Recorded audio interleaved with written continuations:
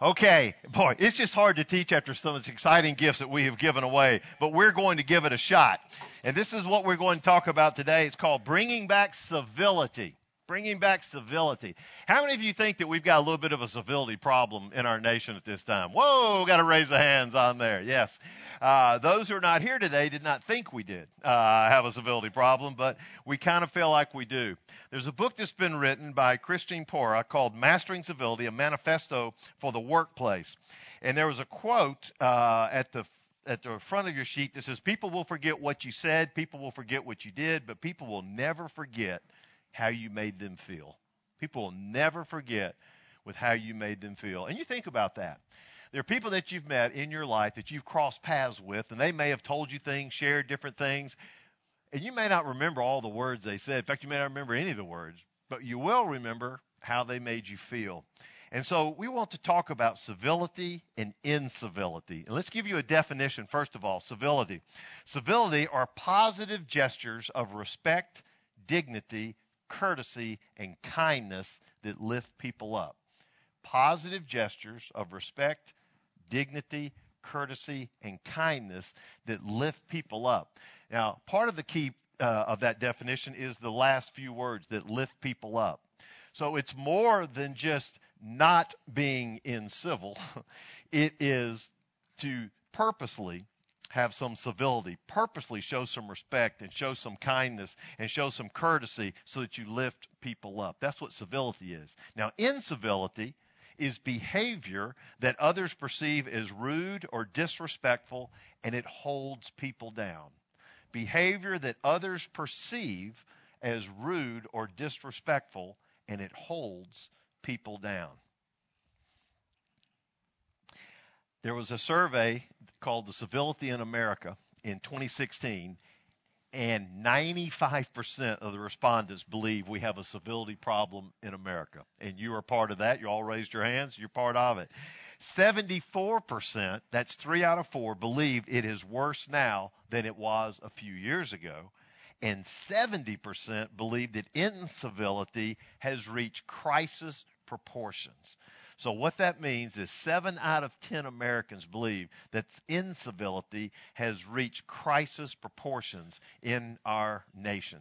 So let's just talk about it and see if we can help all of us be a little bit more civil and bring civility back. If you look on the back of you flip over your handout, we've got the causes of incivility. Here are the causes of incivility. Number 1, globalization. Globalization.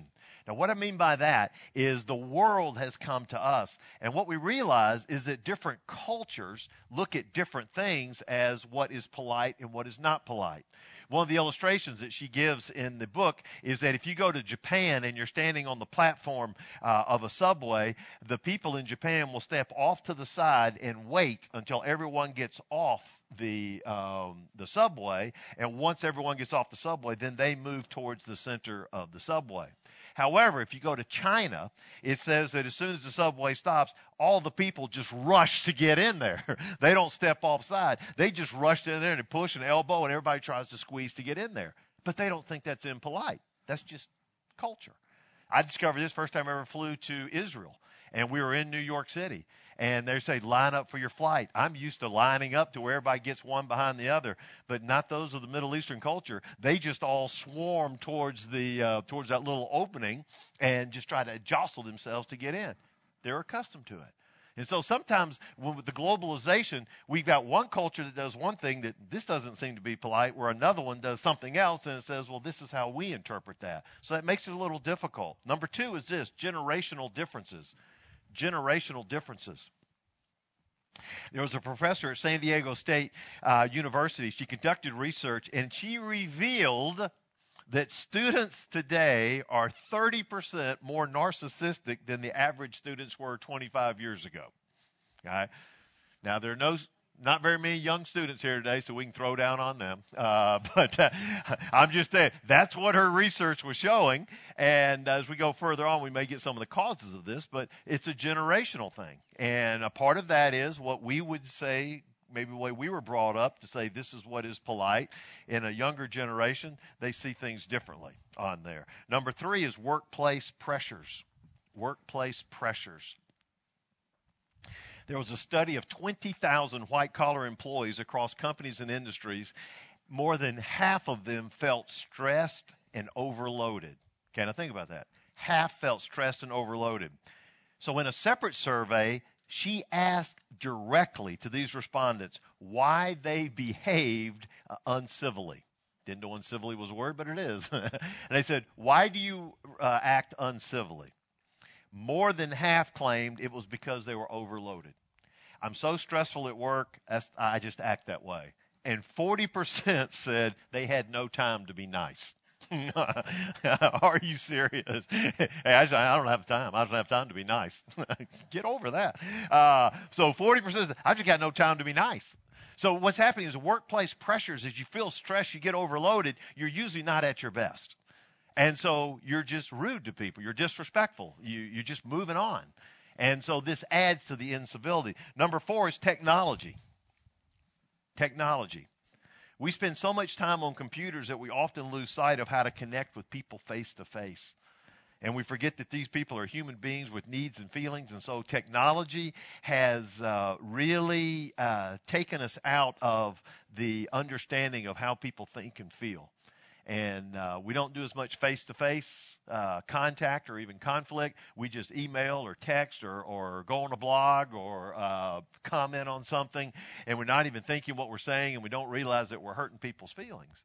And it's funny because it's probably a lot of the hateful things that come out on emails and things that are rude and disrespectful. If we were sitting across the table from someone, we probably wouldn't say these things. But it's just easier to just be able to type it up and then send it off on there.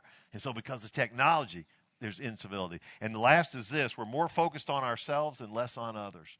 More focused on ourselves and less on others.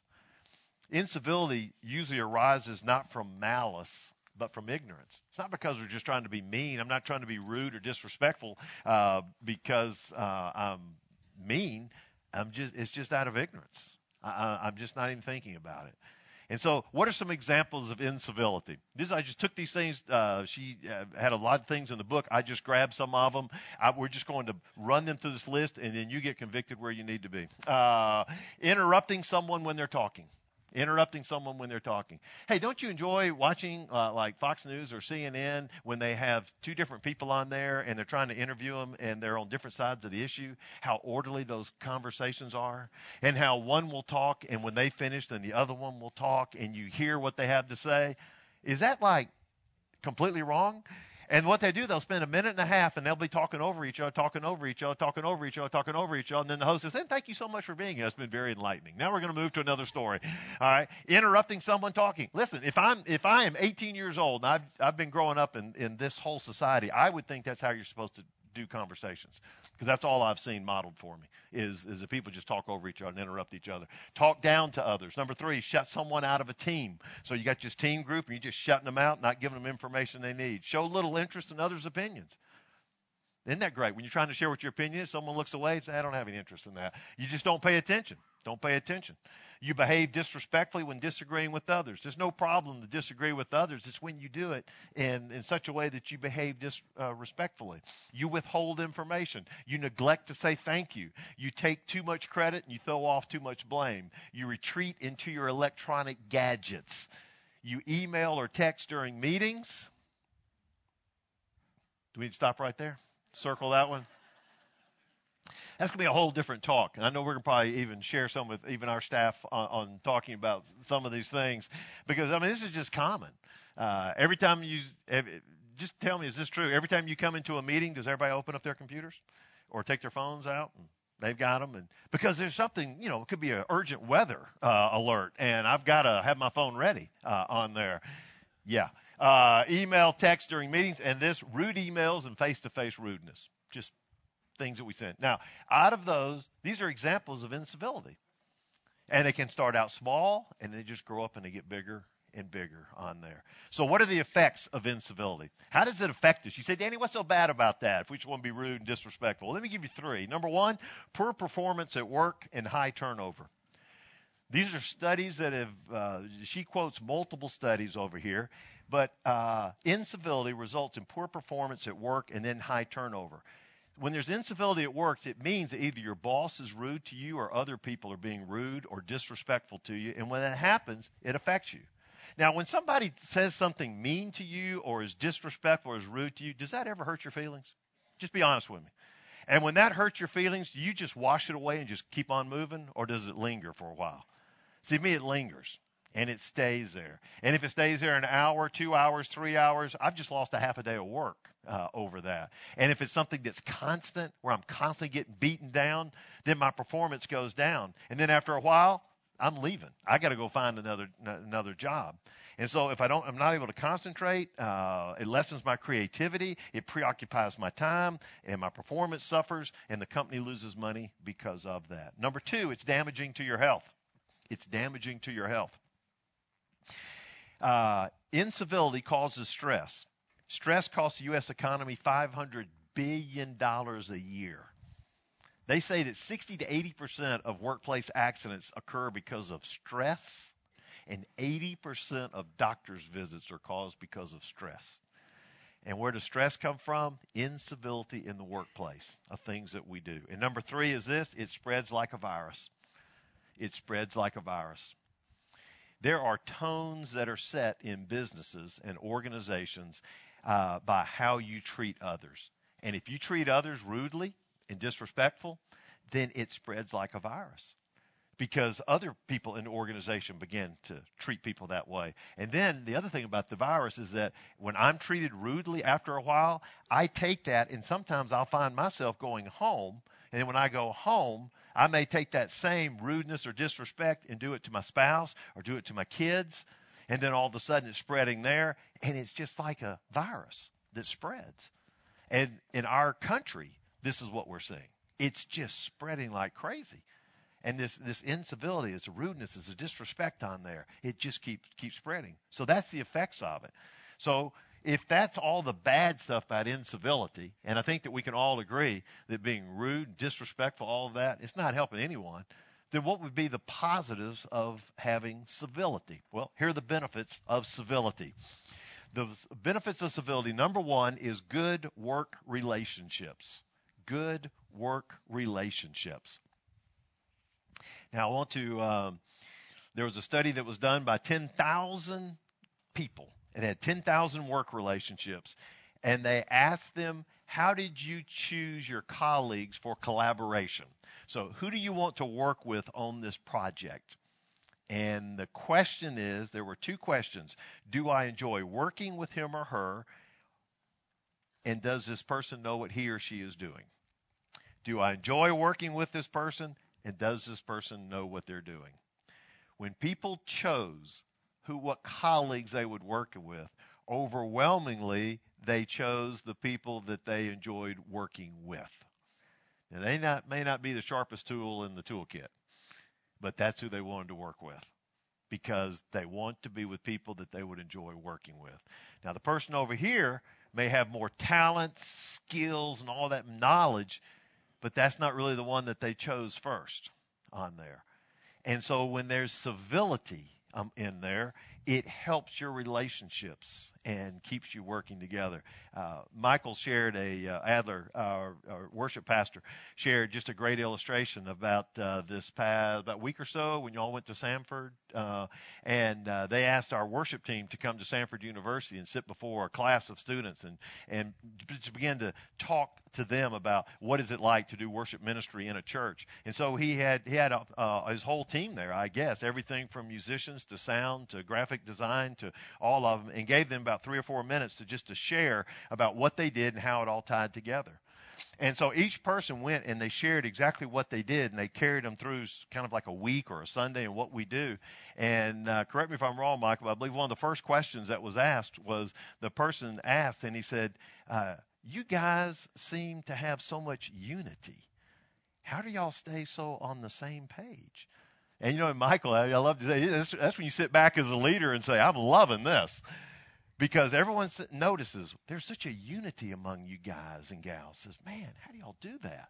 Well, you see, it's good relationships. And when there's civility and when you treat people with respect and there's not that rude behavior and there's kindness and there's honesty and there's generosity, all these things, when that happens, it builds good relationships, which builds unity. Okay? So that's one of the benefits. Number two is this: you're more likely to be viewed as a leader. You're more likely to be viewed as a leader. People tend to associate civility with a leader. All the research that they've done, when they begin to talk about what you see in a leader, they always come back to civility. So if you want to be a leader, be civil, okay? Start practicing civility. Number three is this: boost in work performance. A boost in your work performance. Small civility behaviors can give you a performance boost in your work. You say, really? Yeah. When you show civility, then it's going to help you in your work. If you ever have to deal with other customers, if you got a rude, disrespectful attitude, they're going to pick up on it. If you got a civil attitude, they're going to pick up on that. They want to do business with you. They did a study about doctors and malpractice suits, and they said the doctors who were the rudest and the most disrespectful, and they just didn't really care about their patients, they had more malpractice suits filed against them than the warm doctors who cared for their patients. They may have made some mistakes, but the people were less willing to try to sue them because they showed an interest in them. So it will boost performance. So as we get ready to leave, let's give you the fundamentals of civility. There can be many. We're going to give you 4, and you can practice all of these and be a different person by the time you walk out. Are you ready? All right. Number 1, please and thank you. How about that? How many of you were told that as a child, that say please and thank you? How many of you don't practice that anymore? Thank you so much. Yes, please and thank you. The 2 behavior traits that drive the impressions we make are warmth and competence, and you connect with warmth first, and then you integrate competence. Look at those things. Please and thank you. Basic. Please do this. Thank you for that. 2 behaviors, when we make impressions, it's a person's warmth and their competence, and which one comes first? They connect with warmth first, and then competence. Good to remember that. It was worth the price of admission for you to understand warmth comes before competence. If you're trying to establish a relationship with someone in the business and to get together on a team, you don't go in firing with all guns saying how smart you are and how competent you are like that. You want to first come in with the warmth. Okay, be just a good person. Show civility. And then as that warmth comes in, then all of a sudden you can begin to share your competence on there. And a part of that comes is just please and thank you. They gave a great illustration in the book about the dream team that played in the Olympics, the basketball dream team. And with that dream team, they had Magic Johnson, Charles Barkley, all the people, but the main headliner was Michael Jordan. And so as the dream team had come together, Coach K from Duke was one of the coaches there. And he coached at Duke. Michael Jordan played at North Carolina. In case y'all don't know, those are huge, huge rivals. And Coach K talks about this, and he says, after the very first practice, Michael Jordan walked over to Coach K, who was drinking a soda, and Coach K figured that Jordan was going to chide him for his Duke affiliation. He was shocked when Jordan said, "Coach, I'd like to work on some individual moves for about a half hour. Would you please work with me?" And Coach K reported that they worked together, and at the end, Jordan warmly thanked him. Now, Coach K, in his own words, said this: of all the things that I learned on that trip, that meeting was the most important. I still get chills thinking about it. Those kinds of events are force multipliers for any team. Jordan could have been the biggest prima donna in the world, but he wasn't. He understood that on that team, there wasn't any totem pole, that everybody was important. He could have called out, "Hey, Mike, get over here." And I would have run over there. And I would have felt like an idiot. But I would have done that job, and I would have lost respect for myself. But he didn't want that. So he said, "Coach." And then he said, "Please." And at the end, he said, "Thank you." How good is that? I think it was masterful on his part. It's a powerful thing when a person who's in Jordan's position does things like that to create an environment that's conducive to success. I don't know if he knew he was doing that, but he did it, and I respect him forever for it, and it had a big impact on my coaching back at Duke. Please and thank you. Number 1. Number 2, smile more. Smile more. Okay, this is your goal. Smile more. So why do you smile more? Do you know how many times they said in research how many times a kid smiles in a day? Anybody guess? 400 times. Kids smile 400 times. So my kids don't. That's your problem. But hey, you got to be more fun. Come on, you got to be more fun. They say kids smile 400 times. Okay, 400 times a day. Then they looked at adults, and adults, only 30% of adults smile more than 20 times a day. So when you're a kid, you smile 400 times, okay? Now, 70% don't even smile 20%, okay? Only 30% of adults smile more than 20 times a day. 14% of the people do not crack a smile more than 5 times a day. Now, for some of you sitting here at Power Lunch so far, you've just met your quota. You have smiled at least 5 times, and praise the Lord, my job is complete. So you need to just smile a little bit more. And there's something to smile. Ron Gutman did a TED Talk in 2011, and believe this, ready for this? He says the act of smiling itself lifts your mood, boosts your immune system, decreases stress, lowers blood pressure, and reduces your risk of heart attack. Amazing. So just walk out from here from Power Lunch and put a smile on your face and throw away those blood pressure medicines and keep on moving with life. Okay. All right. Number 3 is this. Number 3, acknowledge others, walk slowly through the crowd. Acknowledge others, walk slowly through the crowd. Now, acknowledge others is hers, walk slowly through the crowd is a John Maxwell statement that I've just embraced. Walk slowly through the crowd and acknowledge the people there. You realize that as a boss over someone, in a few brief moments, you can either lift a person's day or you can drop them down. And so Ochsner's Hospital in Louisiana came up with something called the 10-5 way. Practice the 10-5 way. Todd, where are you over here? Todd, you're right there. Stay right there for just a second. You can stand up right over here. 10-5 way. This is what the 10-5 way is. What the 10-5 way, whoa, don't go too far, big fella. 10-5 way is that once you get 10 feet from someone, you need to make eye contact and smile. You got that? 10 feet, you make eye contact and you smile. When you get 5 feet away from them, you say hello. 10-5 way. So just pretending like this. I'm the boss. We're walking over. I get 10 feet. Eye contact, smile. Hey, Todd, doing okay? All right. Now, look at that. Todd's a new man today because of what I just did. Is that right? Now, let's just say that we're going the other way, and this is the way most of you do it, and this is the way most of your day is. Let's go.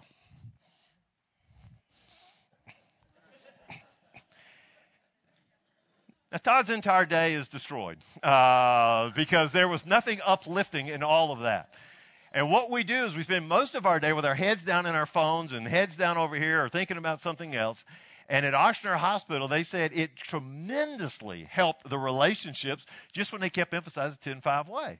Look somebody in the eye, smile, and then say hello to them. It's not that difficult. But for some people, it's incredible. Now, there are some organizations, and you may be a part of them, to where if you are over a number of people, I mean, just even to see that boss is, I can't believe I saw the boss. And then for them to speak to them really means a lot to them. Whereas when they come home and they say, hey, I saw the boss. Oh, what did he say? Oh, he didn't even look at me. Oh, that's good. So how you feel? I'm about this tall. Oh, good. Glad you had a good day. Yeah, it's great on there. 10-5 way. Just think about it. Think about that. 10 feet away, eye contact, smile. 5 feet, say hello. Every staff member that's heard this, you're going to inundate me with this. I understand. Hey. All right. So we got 10-5 way. It's a great thing to do. Number 4 is this. Give more. Give more.